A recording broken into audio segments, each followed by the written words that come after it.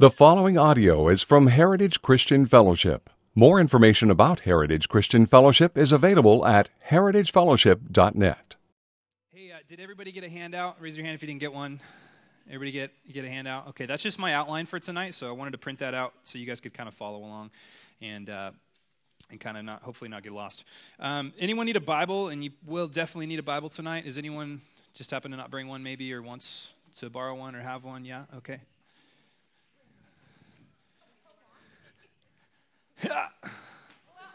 I hate to put you on the spot like that. Sorry.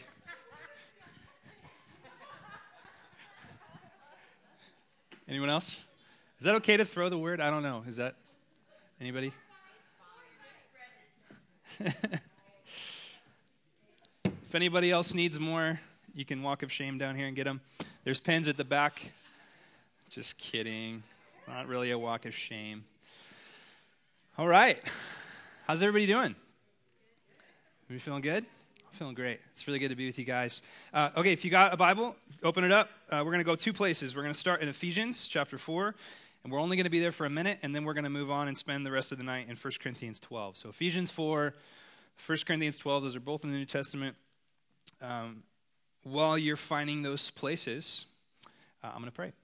Lord, I thank you so much for what we get to do here. God, it's just been so good to worship you together as a body, to take of the communion elements, to be reminded of what you did on the cross, to be reminded of your body that was broken, to be reminded, Lord, of the supper that is to come, that we look forward to with you in heaven. And God, I just want to start tonight by just declaring that I believe in you, God. That I believe that you are truly who you say that you are. Lord, that I believe that Jesus, you were the Son of God. That Holy Spirit, you are the third person of the Trinity. I do believe, Jesus, that you did come and incarnate in this earth. I believe that you died on the cross and paid for the sins of the world. Lord, I do believe tonight that you rose from the dead, conquering death, ascended to the right hand of the Father. I believe, Jesus, that you are in heaven now ministering over us, being our high priest, making intercession over us tonight. God, I believe that.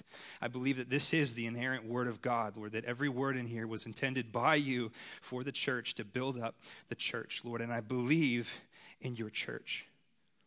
I believe in the bride. Not because of the church, but because of you as the head of the body. And Holy Spirit, I just confess tonight my inability to declare supernatural truth without you. I'm not interested in talking without you, Holy Spirit. So please come upon us in this room tonight. We want to learn the word. We want to know you better, God. And I pray all those things in Jesus' name. Amen. Man, there's power in declaring that stuff sometimes, man. It's just like, whew. All right, so, where was I? The church is one of the most debated, underrated, and misunderstood aspects of the Christian life. Let me say that again, because you guys are still getting into teaching mode here. The church is one of the most debated over, underrated, and misunderstood aspects of the Christian life, bar none. I've talked to so many people, both Christians and non-Christians, that maybe they can swallow the God thing, maybe they can get over the Bible thing, maybe they can even believe in the Jesus thing, but they really have a hard time with the church thing. How many times have you guys talked to non-believers that said, yeah, I just can't believe in Jesus because the church is just so jacked up? You guys ever had that conversation before? Okay, the church is just so jacked up. It's just so broken. How could it possibly be true if these people are so broken? I hear that all the time, both from believers and non-believers. I've talked to Christians before that say, I have a walk with the Lord. I can't go to church anymore. It's too broken. I just don't believe in it. I had a conversation with a brother just the other day that was even just being honest and was just kind of like, man, I just don't know that I really fully understand the purpose of church. It just feels kind of like this appendage. It's just like this thing that doesn't always seem to be that beneficial. Is it really any surprise that the one thing that's broken is the thing that we're in charge of? Well, I shouldn't say we're in charge of it because we're not, but the one thing that we're sort of at the reins of. The church is entirely misunderstood, but I want you to think about this for a minute, and I want to put a question in your head. I want to inception into your head a question, and that is, why the church? Why the church? I mean, Jesus was the perfect man. fully God, fully man. He comes down, he incarnates into a human body, and Jesus contained within himself the perfect palette of all the spiritual gifts. He could heal, he could cast out demons, he could preach like no man has ever preached before. He could prophesy, he could speak a word of knowledge right into the heart of a man like Zacchaeus, right into the heart of a man like the rich young ruler. He had words of wisdom, he had everything. He was completely filled with the Holy Spirit. He walked in perfect obedience. He was the ultimate man of God. Why did he leave it to us? Why did he die and then say, here, you get the church instead. Here you go, world. Here's the church. And not only did he do that, he even said some crazy things. In the last few hours of his life, he even told his disciples some stuff like this in John 14:12. He said, actually, you guys are going to do greater things than me. Really? Greater things than you, Jesus? I mean, Jesus just did the perfect things. How could we do greater things than him? And then he even said something more weird. He said, it's actually better that I go, because once I'm out of here, something greater can come. And God's going to do bigger things through you. That's kind of confusing. That's kind of a head scratcher. Jesus obviously had some really big intentions and some really big plans for the church, which was going to be sort of the chapter 2 to his ministry, the continuation to his ministry. But why? And how does that all work? Well, I want to start in Ephesians. So if you guys are there, Ephesians chapter 4. And I just want to quickly point out a couple things, and then we're really going to spend the whole night in Corinthians, so don't get too comfortable here. But Ephesians chapter 4, verse 11, Paul is going off about the church. And just to give it a little context, the first couple of verses, he's talking about the ascension, the fact that Jesus came and now he's gone. He's at the right hand of the Father. He descended. He gave gifts to men, et cetera, et cetera. Now he's gone. And then in verse 11, he says, he gave the apostles and the prophets and the evangelists and the shepherds and teachers to equip the saints for the work of ministry, for the building up the body of Christ. Now pause right there. What he's saying is that Jesus left, and when he left, he sent instead these different offices, these different people, and those people are called the church. In the church, we have different kinds. We have prophets, we have apostles, we don't have apostles anymore, but we have shepherds, teachers, evangelists, etc. Okay, and then that's what Jesus replaced himself with. And why did he give those? He gave them to equip the saints, verse 12, for the work of the ministry, for the building up of the, what? Say it, for the building up of the body, okay, of who? Okay, it's Christ's body. His body. It's not my body. It's not your body. It's Christ's body. By the way, really interesting. This is the only analogy used to describe the church in the New Testament that wasn't referred to in the Old Testament. This idea of the church being a body is completely unique to the New Testament Christians, which means there's something about us being a body of Christ that's very special and unique to the New Covenant. Just keep that in your mind. Verse 13, we're being built up until we all attain to the unity of the faith, of the knowledge of the Son of God, to mature manhood, to the measure of the stature of the fullness of Christ. And I want to just underline that last phrase there. He says that the body, through the spiritual gifts, is being grown up to mature manhood. Now, I used to read that verse, and I used to think, because I'm a young Western individualist millennial, I used to think that was talking about me. Till I grow up to be a mature man, because that's what Christianity is. It's about me growing up to fulfill my individual Christian experience, Christian calling. That's not what Paul's saying. He's saying what? That the body will grow up to be a mature man. You know what that means? That the church is actually growing up. That it's maturing, that we're in this constant cycle. People die and people are born, so we're constantly starting over. But the church, in general, is constantly in this process of maturing into the perfect grown man. And look what it says. Don't miss it. He says, in verse 13, until we attain to the unity of the faith, of the knowledge of the Son of God, to mature manhood, to the measure of the stature of the fullness of Christ. What he's saying is that the church's goal is to become at the same level as the fullness of Christ. In other words, the church is the continuation of Jesus' earthly ministry. But listen to me, not just you. It's not just you. You personally, individually, are not the continuation of Jesus' ministry. Did you know that? you should know that because you don't have all the gifts. You aren't the perfect man or woman. You don't walk in complete faith. You aren't the perfect evangelist. You aren't the perfect teacher, the perfect prophet, the perfect whatever. You don't have all the gifts. You have maybe one, maybe two, maybe three. The continuation of Jesus' earthly ministry was not you or me. It was all of us. It was the body of Christ. And as the body, we are trying to grow up to be a mature man like Christ. We are the part two, the continuation of the passing of the torch of Jesus' incarnation and Jesus' earthly ministry. And that was his plan all along. He said, what I'm starting to do here, you guys are going to do. But you're not going to do it on your own. You're going to do it together. What did Jesus do? He brought kingdom to earth everywhere he went. Why did he heal? He healed because in heaven there's no sickness. Cast out demons because in heaven there's no demons. He preached the gospel because the gospel is the truth of the kingdom of God. He brought kingdom to earth. And what are we to do as the church? We're to do the same thing, but we're not to do it alone. We're to do it together. The idea of an individual Christian experience does not exist in the Bible. It does not. This idea that Christianity and being filled with the Holy Spirit is some kind of a Jedi master deal where you walk around by yourself and evangelize, and you walk around by yourself and walk in the gifts. It's not here.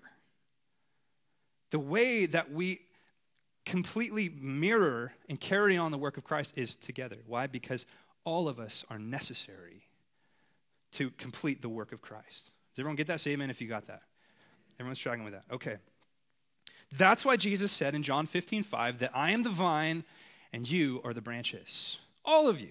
We're all making one tree. That's why Jesus said in John 13:34 and 35, he said that the world will know that you are Christians by your individual evangelism. Well, no, that's not what he said. He said that the world will know that you are Christians by the way that you, how good you are at spiritual gifts when you go out the door. Well, that's not what he said. What did he say? The world will know that you are Christians by your love.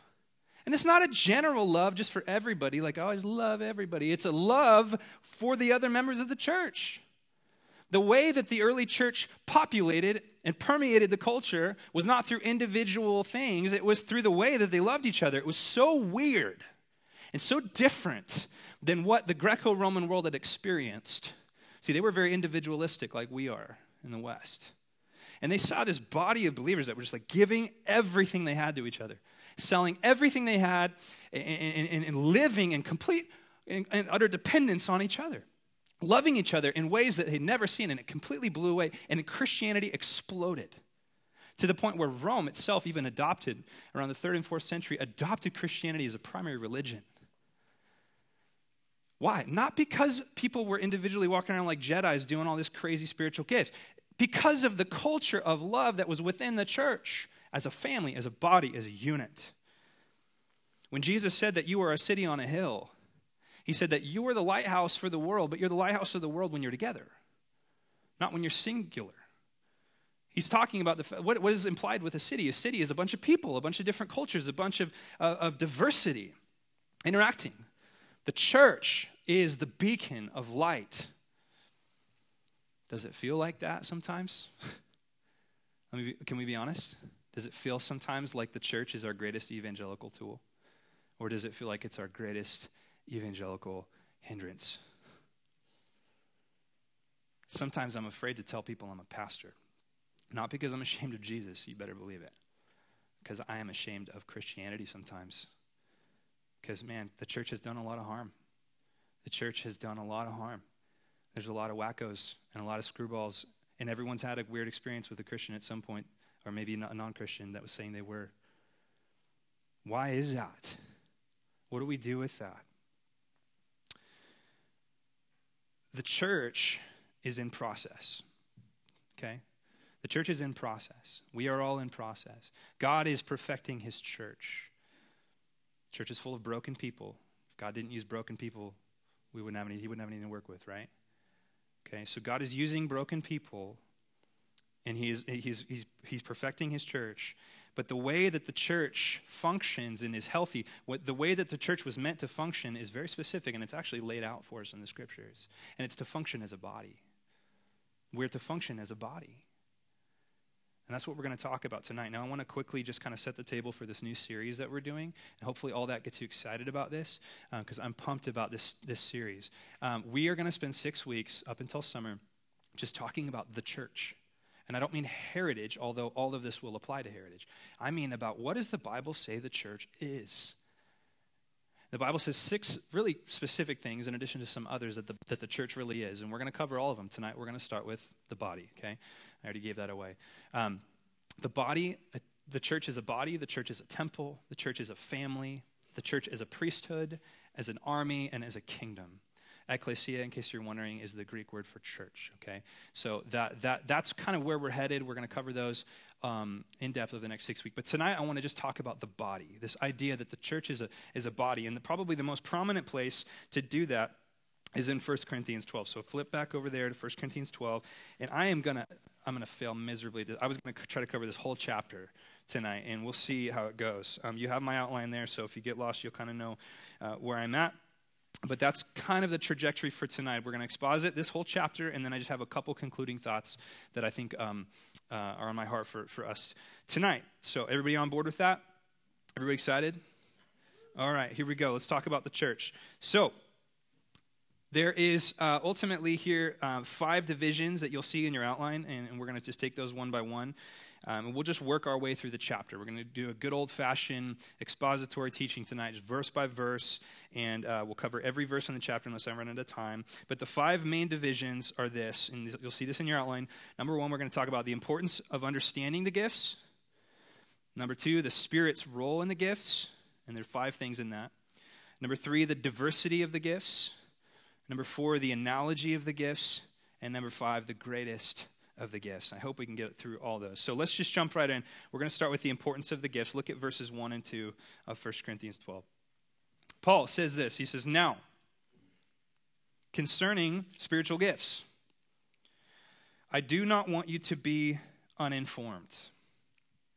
I do not want you to be uninformed. There's a very important sentence here that starts this chapter off. And what he's basically saying is, first of all, he's saying now, because he just got done going off on them, correcting them for how they were completely jacking up the Lord's Supper. Okay? 1 Corinthians is very much a correction book where Paul is pastoring his church and giving them correction because they'd gone off the rails. And they had gone off the rails in chapter 11. They'd gone off the rails in terms of how they approached the Lord's Supper. They were getting drunk. They were doing some wacky stuff. Okay, they weren't allowing each other to eat because they were showing up and gorging themselves. Just weird stuff. Okay, so Paul just got done laying out that. And now he's moving on to the next area of correction. And the next area of correction happens to be the spiritual gifts. And the spiritual gifts matter because the spiritual gifts are how the body exists, how the body functions, and that's what we're going to talk about tonight. So he says, now concerning spiritual gifts, brother, I do not want you to be uninformed. I do not want you to be ignorant. I want you to understand. He wants them to understand because they were getting it wrong. They were completely off base. Now, here's what you need to understand about 1 Corinthians, a little bit of context. 1 Corinthians is not an essay on how to function as the church. 1 Corinthians is a response to what Paul had been informed was going on in the Corinthian church. And there was some pretty wacky stuff going on in the Corinthian church. And a lot of the sections in this book are responding to things that had been identified as wrong. So this section, actually chapter 12, 13, and 14, it's all about the gifts. And really what Paul is doing is he's answering some kind of a question. Some kind of a question that had been posed to him. And Rick Boya, actually, he did a good job trying to identify what this question is. And we don't know for sure. But it sounds like they're asking Paul something kind of like this. If you take the answer that chapter 12 gives, it seems like this is the question. It seems like the Corinthians were asking something like this. Isn't it true that the more spiritual you are, the more gifted you will be? And that the more obvious and flashy the gifts, the more gifted you are? This is the way the Corinthians were thinking. They were thinking to themselves, isn't it true, Paul, that the way you can tell how spiritual you are is by how gifted you are. And the way you can tell how gifted you are is by the most flamboyant and extravagant gifts that you have, the more external and obvious and flashy gifts that you have. So if you're speaking in tongues and you're prophesying, you must be really spiritual. And if you're not, then you're probably not so spiritual. If you're the guy setting up tables, yeah, you're probably not very spiritual. This is the way they were thinking. And Paul says, I don't want you to be ignorant about this. I want you to get this right, because you guys are not nailing this. You're confused about the gifts. I don't want you to be ignorant or uninformed. And look at verse 2. He says, you know that when you were pagans, why does he say that? Well, because he's writing to a Gentile audience. Okay, you know that when you were pagans, you were led astray to mute, or some translations say dumb, idols. However, you were led. So he says, the reason I don't want you to be ignorant about the gifts is because you guys still have a lot of paganism running through your veins. You guys were converted out of a paganistic religion, and now you're living according to Christianity. Here's the thing about Christianity. Christianity is not something that you arrive at naturally. It's something that has to be imported. We know that from Romans 12:2. It says that your mind has to be transformed. Okay? Like, my mind is not going to just naturally arrive at some kind of a thing where I'm completely others-focused. Okay? Like, that's just not natural. He's saying that paganism is basically the natural trajectory of when you just let your mind decide what feels good and what feels right. You know what paganism ended up being? Drunken orgies, gods that could be appeased, a buffet or plurality of gods where you could sort of pick the one that you want, and you could buy them off. That sounds like something I would invent in my flesh, doesn't it? Man, it sounds great. We'll let our bodies just do whatever they want. Temple sacrifice or temple prostitution. This was all going on in Corinth. Corinth was known for being this really wicked place full of paganism. And Paul is saying, you need to understand what the church is, because if you're left to your own self, you're going to end up like pagans again. And what you're doing with the gifts, the way that you're operating within the body, is very pagan-like. It's very pagan-like. It's very sensually driven. And unfortunately, sometimes when we let the gifts and let them get out of place, it ends up looking a lot like paganism. It's not about having a real, honest connectivity with the Lord and understanding who he is and what he's done. It's just about overly focusing on the sensuality of what it is to be with the Lord. I mean, this is something that's been going on for a really long time. This is how cults end up coming about. Okay, so I don't want you to be ignorant about this. I want you to understand how to use the gifts, and it's very important that you do. Now look at verse 3. Therefore, I want you to understand that no one speaking in the Spirit of God ever says Jesus is accursed, and no one can say Jesus is Lord except in the Holy Spirit. So now we're moving into our second division, Roman numeral 2 on your notes, and that is that the Spirit's role of the gifts. Paul takes some time here to unpack what the Spirit has to do with the gifts. And the Spirit has a lot to do with the gifts. In fact, he has everything to do with the gifts. When we get into the list here in a minute of all the gifts, you'll notice after every single gift, he says, in the Spirit, by the Spirit. It's all by the Spirit. So Paul points out 5 things here that I want you to get that he wants you to get about the Holy Spirit in regards to gifts. So we looked at verse 3, look at verse 4. Now there are varieties of gifts, but the same Spirit. There are varieties of service, but the same Lord. There are varieties of activities, but it is the same God who empowers them all in everyone. To each one is given a manifestation of the Spirit for the common good. Now there's some things that he says in there concerning gifts, 5 things specifically. The first one is this. He says the Spirit always exalts the lordship of Christ through the gifts.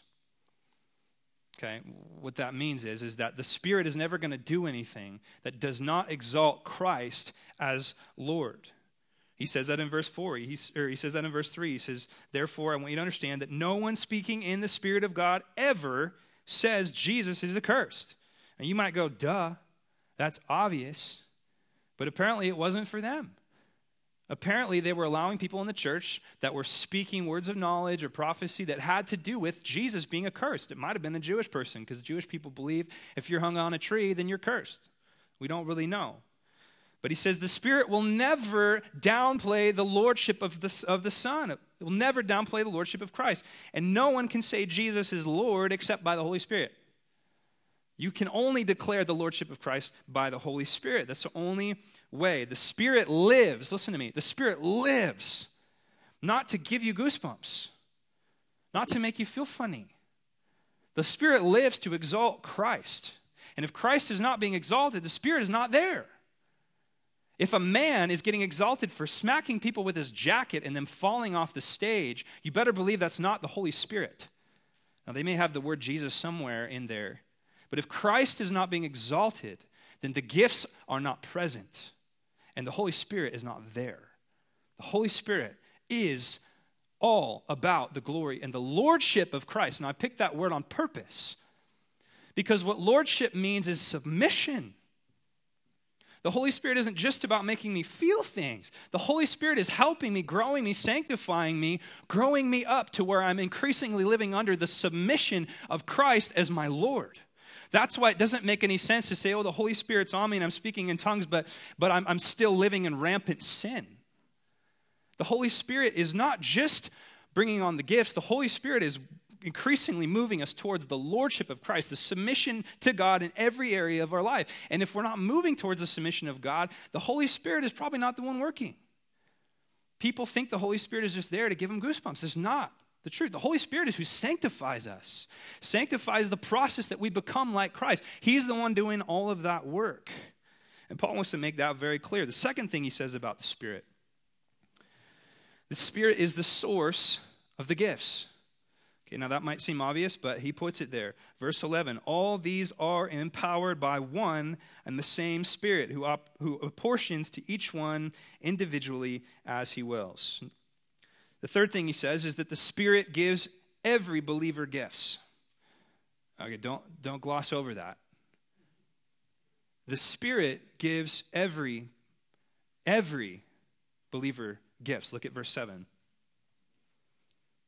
To each is given the manifestation of the Spirit for the common good. This is why we don't agree with our Pentecostal brothers. We love them, but we don't agree with them when they say that you have to have a second baptism to have the Holy Spirit. Now, there's different types of that, but some people literally say, if you haven't spoken in tongues and you haven't been baptized in the Holy Spirit and you don't have the Holy Spirit on you yet, I would say, but what about this? What about Romans 8, where it says that anyone that doesn't have the Spirit is not of Christ? That's a sidetrack. But everyone who has the Spirit has a gift, okay? That's the point. Everyone who has the Spirit has a gift. You cannot sit there and say, I'd love to contribute to the church, but I don't have a gift. My gift is playing video games. Sorry, I don't really have. No, you do. You have a spiritual gift. It's a supernatural. It's something that is put into your account when you are saved. If you didn't have the Holy Spirit, you wouldn't be saved. If you didn't have the Holy Spirit, you wouldn't have the faith that you have. It's a supernatural thing. And when you get saved, you not only are atoned for, you're also deposited spiritual gifts. Sometimes they're a blend of things that you can already do, but there is a supernatural element to them that only the Holy Spirit can provide. And I believe, and we can disagree about this, but I believe that there's not some second or third or fourth baptism. I believe that when you get saved, God has given you the Holy Spirit, the gifts are there, and then we grow up and learn how to use them over time. That's what I believe. Now, number 3, or I already did number 3. Did I? Did I number 3? Yeah, I did. Okay. Number 4, the Spirit gives gifts. Listen, the Spirit gives gifts for the body, not for the individual. And this is where Corinth was completely missing the boat. They thought that the gifts were given for me. That's why the problem child that Paul addresses all throughout these 3 chapters is tongues. He's like, all you guys want to do is speak in tongues. You think tongues makes you like super spiritual. For those of you guys that don't know, well, we'll get into that. Okay, we'll talk about tongues. That's the big controversial thing. But he's saying you're making such a big deal about tongues. He's saying that edifies only yourself unless someone can translate it. No one knows what you're saying. Okay, he said the problem is that you're operating as though the gifts are for you when they're actually not for you. They are for the body. They're not for you. You can't choose to withhold them because they're not yours to withhold. They're God's gifts given for others. We don't think like that. We think about gifts in regards to how does it make me feel. You're sitting and reading Scripture and God gives you something that may be edifying for yourself, but God did not give you that gift of discernment for you only. He gave you that gift so you can share it, so you can edify the body, so you can build up each other. He makes it very clear in verse 7 in the second half. He says, to each is given the manifestation of the Spirit, what? For the common good. It's for each other that we're given the gifts. And then number 5, the last thing he says about the Spirit, is that the Spirit is the orchestrator of the gifts. The Spirit is the orchestrator of gifts. Look at verse 4. Now, there are varieties of gifts, but the same Spirit. And there are varieties of services, but the same Lord. There are varieties of activities, but it is the same God who empowers them all in everyone. To each is given the manifestation of the Spirit for the common good. What he's saying is there is one who is orchestrating all of this. I don't know what all of your guys' spiritual gifts are. A lot of you probably don't even know what your spiritual gifts are. But the Holy Spirit is constantly working to bring a common focus with those gifts, whether we see it or not. The Holy Spirit is the one who is bringing it all together. And listen, the tools don't tell the craftsman when to use them. Okay? If you're a hammer and you think that you get to decide when you get to hammer, you're going to be a really disgruntled tool and you're going to break a lot of people. Okay? And some people think that, man. Like, I have the gift of discernment. Whack! I mean, seriously, just whack you up the side of the head with some kind of like crazy hardcore thing. And you're like, whoa, that was not of the Lord. You were just being a jerk. That is totally different, right? The Holy Spirit decides when and how the gifts are used. The Holy Spirit is orchestrated. I'm really thankful for that because I don't think any of us really fully realize exactly how we're put together. Only the Holy Spirit knows. And he is orchestrating all of it for his purposes. He is the orchestrator. Now, let's move into the next section, which is verses 8 through 10, and this is where we actually get into the gifts. I'm going to try not to get lost in the weeds, because if I start talking about all these too much, we're gonna go off the rails. But I have to say something about this list. This is one of the most exhaustive lists of the gifts, okay? And the problem is people go to this list, and they go, okay, which one am I? Okay, don't do that. This is not an exhaustive list. Paul was not looking to sit down with his quill pen and go, let me list the gifts for you, and then you can choose, or you can take your Myers-Briggs test, and it'll tell you exactly what gifts you have. Like, that is not the point of this. We know that because whenever he lists gift, he never says these are all of them, and he never lists the same list. What he's doing is he's taking a random sampling of the gifts to make a point. Okay? That would be like if I got up here to preach and I was trying to give an illustration about jobs and I just said, I don't care if you're a wood carver or if you're a police officer or a congressman. And then somebody hundreds of years later read that and went, I have to be one of those three things. Oh, darn it, I guess I can't fix pipes anymore, or whatever. I got to be a congressman, Like, no, that's not what he's saying. He's just taking a random sampling of some of the gifts to make a point. And the point is very clear that he makes. So just keep that in mind, and that's why I don't want to spend forever breaking down each of these, but it is interesting, okay? So, Roman numeral number 3 on your notes. We're going to talk about now the diversity of the gifts. Let's read it, verse 8.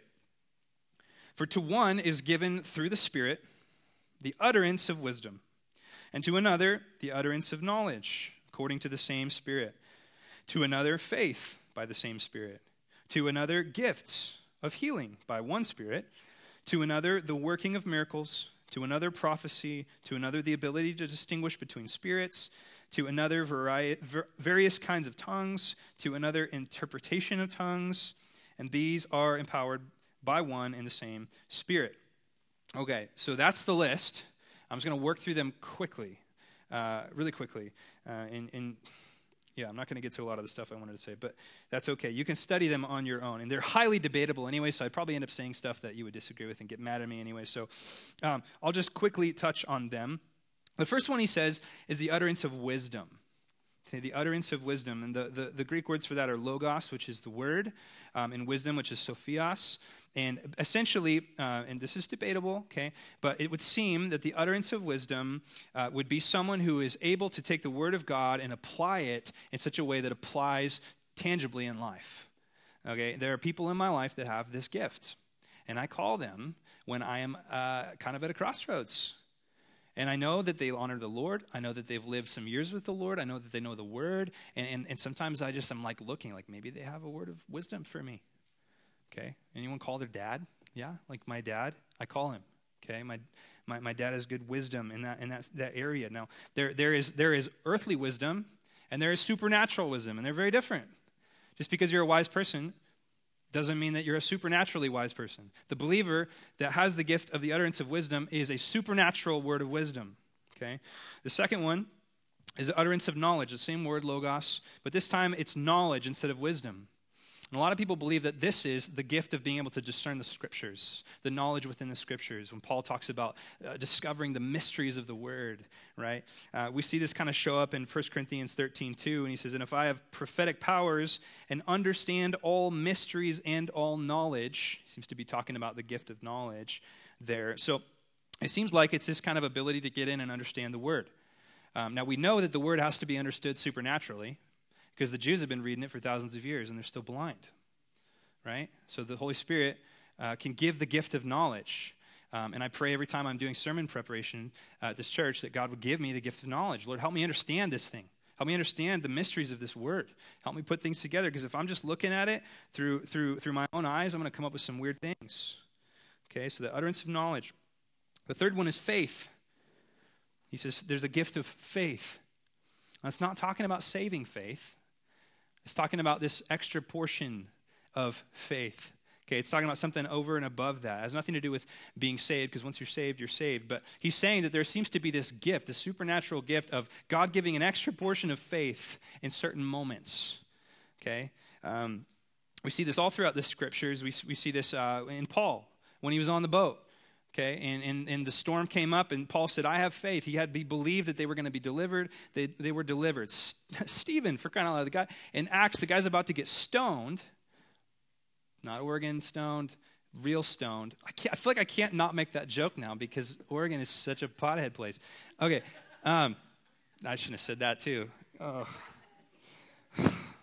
Okay, whatever. Okay, so supernatural faith can be given in moments, okay, to believers. I was just talking to a brother the other day who was telling me a story about, this was so cool. He was telling me a story about how his heart started doing this thing where it started irregularly beating. You know anything about this kind of stuff? Irregularly beating to the point where he went to the ER, and they were literally going to have to stop his heart and start it again. And they told him that, and he just kind of had this like measure of faith given him, and he's just kind of like, Lord, if you could just do that for me instead of them, like if you could just jumpstart my heart instead of them. And they came back in the room, and his heart was fine. And I'm just thinking, that's really cool. You know, that's a really awesome display of God giving a gift in a moment of faith for a moment for God's glory. It's really cool. James seems to talk about this when he says the prayer of a righteous person is great power as it is working. And then he talks about Elijah was a man with a nature like ours. He prayed fervently that it might not rain, and for 3 years and 6 months it did not rain on the earth. Then he prayed again, and the heaven gave rain, and the earth bore its fruit. I would like to think that the Holy Spirit can give me the gift of faith sometimes when I really need it. A lot of times, though, he doesn't give you it till you need it. That's the frustrating part. Okay, you start putting yourself in positions where you need that gift of faith, and God will start divvying it out. Okay. The next one, gifts of healing. Now, this is where it starts getting really controversial, because there's a lot of people that don't believe that there is a gift of healing. I'm kind of one of them, but let me explain that, okay? I believe that God heals, and I believe that God can use someone to heal, but I don't believe that there are people out there that possess the gift of healing, okay? And I'm probably a pretty majority position on that. I think most people don't think that there is some kind of Jedi Knight walking around that can heal whenever he wants. I just don't think that that's true. And I don't think that because the way that the Greek there is it says gifts of healings, plural. So it seems to be talking about like there are times when God will heal and God will give someone the ability. I think it's kind of similar to the faith thing. God will give times where you pray and God gives you that gift in that moment to heal someone. I don't think there is some guy hitting people with his jacket on stage that can just heal people whenever he wants. I just don't think that's true. And we could disagree, and that's fine. But I believe that the gifts of healing are multiple things. Now, this is where it gets controversial, and I just want to talk about this really quick. There's two basic camps when it comes to the supernatural gifts. Supernatural gifts meaning miracles. They would put tongues in here, healings, things like that. Prophecy in the sense of telling the future. There's two camps in Christianity, and I'm generalizing, but there's two camps. One is the cessationist, and one is the continuationist. Now, the cessationists, they believe that the gifts, the supernatural gifts, have ceased with the death of the apostles. They believe that God gave those gifts just for the apostles so that God could sort of say, hey, these are my boys. These are the ones to listen to. They can write the Bible, but it's over when they're dead. And then they believe that we have access to other gifts, but not those particular supernatural gifts. So they don't believe that tongues are a thing. They believe anyone that does that is just kind of out of their mind. And the other is the continuationists, and the continuationists believe actually that the gifts are for today, and all the gifts that we saw in the book of Acts can be possessed today. Where I'm at on some of that is somewhere in the middle, I think. Like I said, I think some of those gifts God still does them, but I don't think you can possess some of those gifts.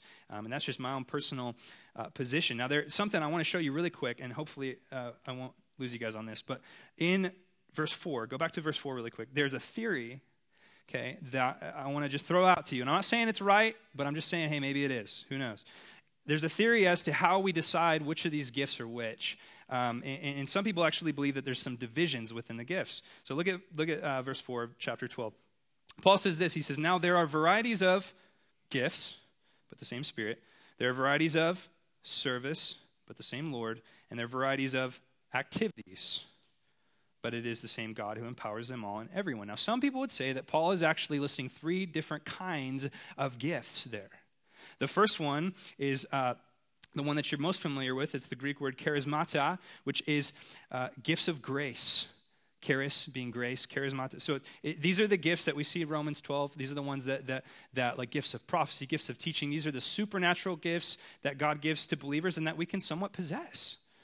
But I don't think those are the gifts necessarily, and these people would say that those aren't necessarily the supernatural gifts, the healing, the miracles, etc. Then he says the next one, he says that there's services, and that's the word diakonia, which is a form of where we get deacon, and that's just practical serving. Okay, there's just practical things that you can do. The deacons were called to wait the tables, okay? So that there's those kinds of gifts. Those are just things that you just have. They're not necessarily supernatural. They're just, hey, I can build a rocking horse, man, and that can be a gift of service. But then there's this third one, okay? And again, this is theory. I'm just saying, just open your brains, think about it. There's this third one, which is, I like how the NASB translates it. It's effects. He says there are some gifts of effects, and the Greek word there is very different. It's a word called energemata. Energemata. And energemata is this idea of an energizing power from God. Okay, it's this affecting or this energizing power from God. And so some people think that Paul is actually saying that there is this separate category of gifts, such as miracles and healings, that are that may only happen once in your life.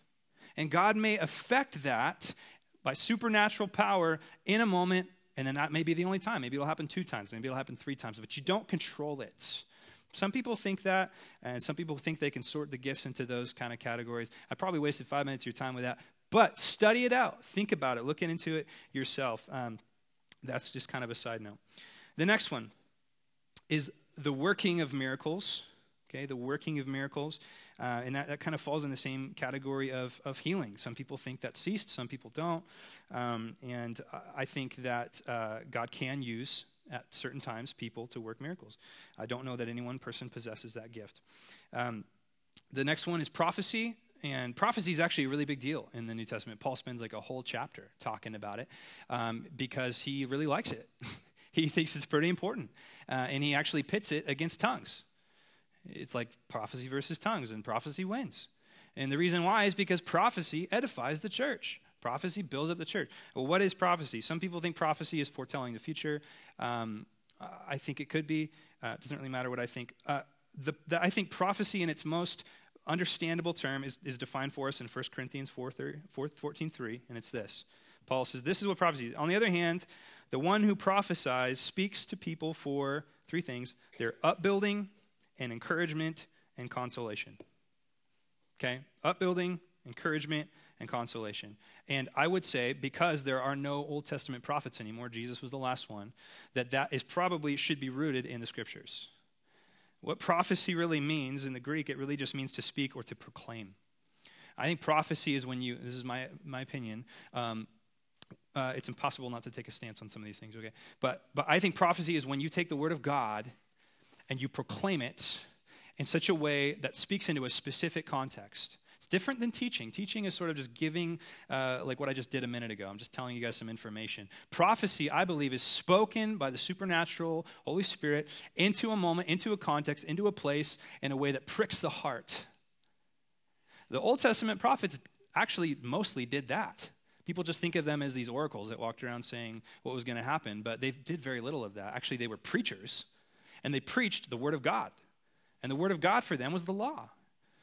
And in the law, it said, Israel, if you don't shape up, God's going to do all this stuff. And that's what they did. They preached, they proclaimed, and they prophesied. I think that's what New Testament prophecy, I'll say it like this. New Testament prophecy is simply the declaration of God's word empowered by the Spirit with clarity into a specific contextual moment or setting. I pray every time I preach that God will prophesy through me. I'm not interested in just coming up here and giving information. I want to speak the living word of God into a context that will actually affect change and prick people's heart. I think it's very important. I think it's one of the most underrated gifts in all the Bible, and you can study it somewhere on your own. The next one is to distinguish between spirits. That's just discernment, essentially. The next one, various kinds of tongues. Oh, this one is so controversial. Some people think it just means real languages and that it ends with the apostles. Some people think it's a prayer language. I personally have never spoken in tongues, but I would never go so far as to say it's not a prayer language because people that I highly respect have done that and believe that it's true and authentic. And it would seem that Paul's talking about some kind of a language in 1 Corinthians 12 through 14. So there's that. The next one is interpretation of tongues. Seems obvious. Those are the gifts listed here. Now, listen to me. The point of those gifts is not so that you can reach into the barrel and pull out with a handful and figure out what you are. That's not the point. Paul is making some specific points here, and the points that he's making are developed in the next section. Okay? After he gives this list of gifts, which he's really just trying to say, hey, there's a lot of diversity in these gifts. You notice how different they all are? You notice how different? Like, not all of us are the same. We're all different. What do you know? Now, subheading or Roman numeral number 4 in your notes. He gets into the analogy of the gifts. Okay, so he lists those off, and then in verse 12, he gets into really the meat of what I wanted to talk to you guys about. We only have 5 minutes to talk about it. He says this. He says, "For just as the body is one and has many members, and all the members of the body, though many, are one body, so it is with Christ. For in one Spirit we were all baptized into one body." What's he talking about? He's talking about the body of Christ, okay? Jews or Greeks, slaves or free, all were made to drink of one Spirit. For the body does not consist of one member, but of many. If the foot should say, "Because I am not a hand, I do not belong to the body," that would not make it any less a part of the body. And if the ear should say, "Because I'm not an eye, I do not belong to the body," that would not make it any less a part of the body. If the whole body were an eye, where would be the sense of hearing? If the whole body were an ear, where would be the sense of smell? But as it is, God arranged the members in the body, each one of them as he chose. If all were a single member, where would the body be? As it is, there are many parts, yet one body.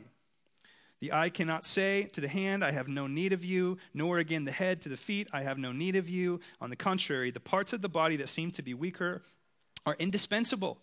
And those parts of the body that we think less honorable, we bestow the greater honor, and our unrepresentable parts are treated with greater modesty. And he goes on. Okay, now Paul is painting a picture here. He's giving you an analogy, and he's doing it very well. He's saying that you guys are like the body, and the body has some things we could learn from. Okay, he says 3 things in specific about the body. The first one is this, that the body is one. The body is one. And you could say, I don't like this arm. I think it's stupid. I don't agree with it. I don't like how it looks. It's got 3 freckles, and this one has 2.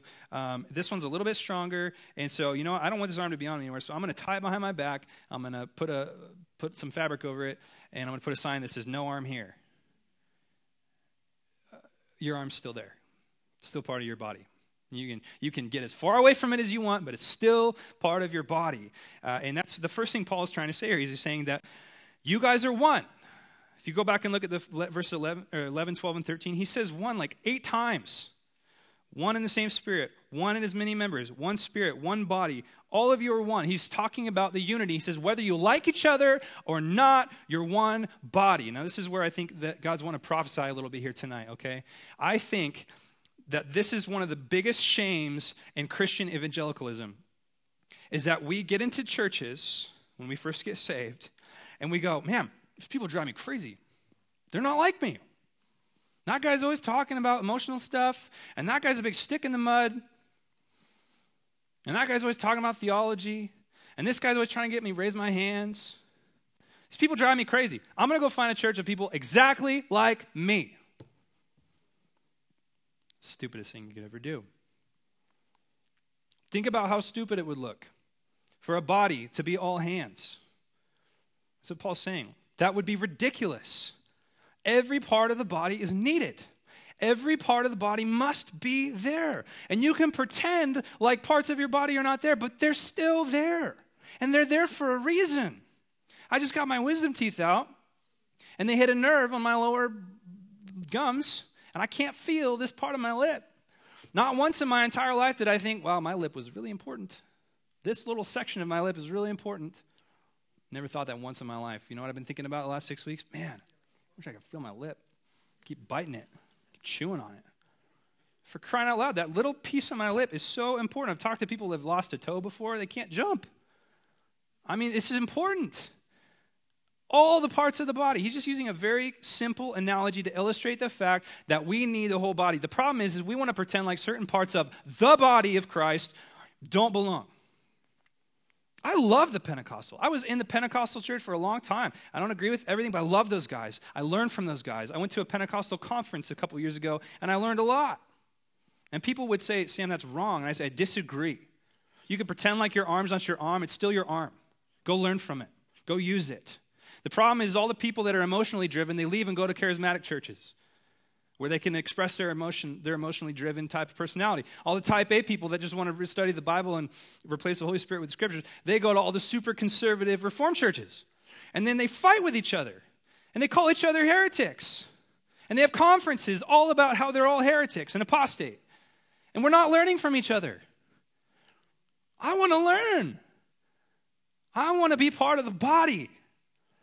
I don't want to get so inbred and isolationist with everyone that's exactly like me that I don't ever learn and grow. Amen? We're a body. We need every part of the body. And that's not just true outside. That's not just true on a big scale. That's true here in this church.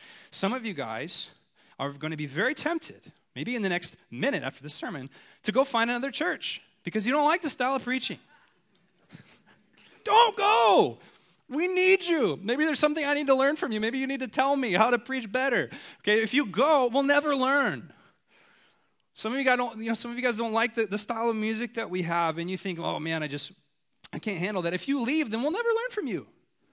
You have to stay. We need every different part. And if we're all the same, it's never going to work. The body of Christ is not meant to be homogeneous.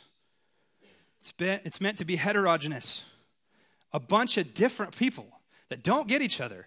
You know one of the things I love about our church staff? We're so different. We all poke so much fun at each other.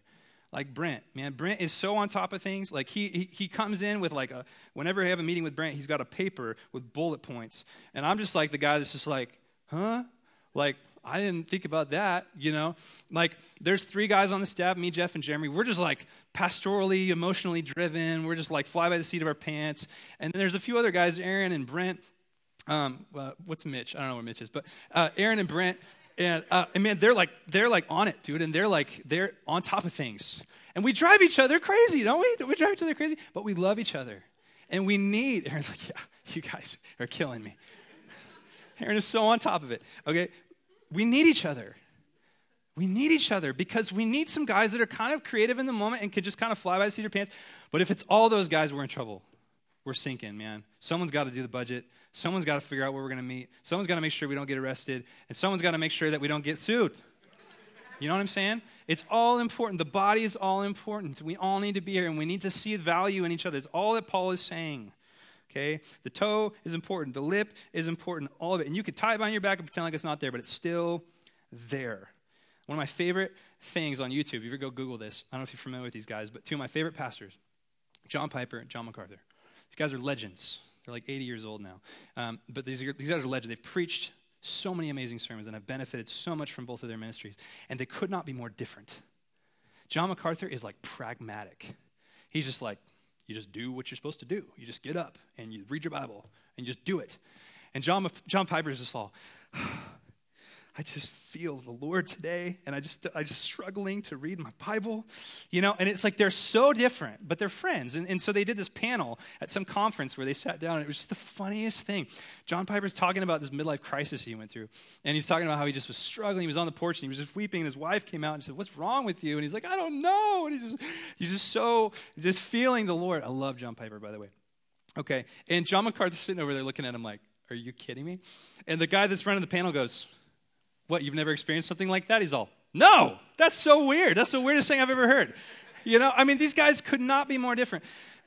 But I have benefited from these two men. I don't know them, but I've benefited from these two men and their commentaries and their books and their sermons and their ministries immensely, and the differences that they bring. And we've got to learn to function within that. Don't go find your guy and just become like your guy. All of us have the guy that we like. Oh, that's my guy. I listen to his MP3s. I listen to his podcast. Oh, I'm going to go to his church because I really like that guy. He's a lot like me. If he's a lot like you, then you might not need to go there because they might already have that part covered. Okay? You might need to go somewhere where they're not like you so that you can bring the piece that's missing. Okay? Now, I'm just going to close with 3 points, and I'm literally just going to read them, and then we're going to be done. 3 things I want you to take away from this. 3 things I want you to take away this. Number 1, listen. The body is only functioning at its full capacity if you are in it, functioning in your gifts. Don't leave. We need you. We need exactly what you're good at. We need exactly the way your brain works, even if it's different than the way mine works. We need you. The only way that we're functioning at full capacity is when everyone is here, everyone is on board. Can you imagine what this church would do in this valley if everyone that is here, just right now, I'm not talking about any more people, just the people we have right now, were fully functioning in their gifts and doing it for the complete purpose of each other? This valley would just explode with the gospel. It would. We wouldn't need to have evangelistic programming. It would just happen. People would be so caught off guard by how weird Heritage was in a good way that they would want to be here. The body was meant to function, but you have to be here.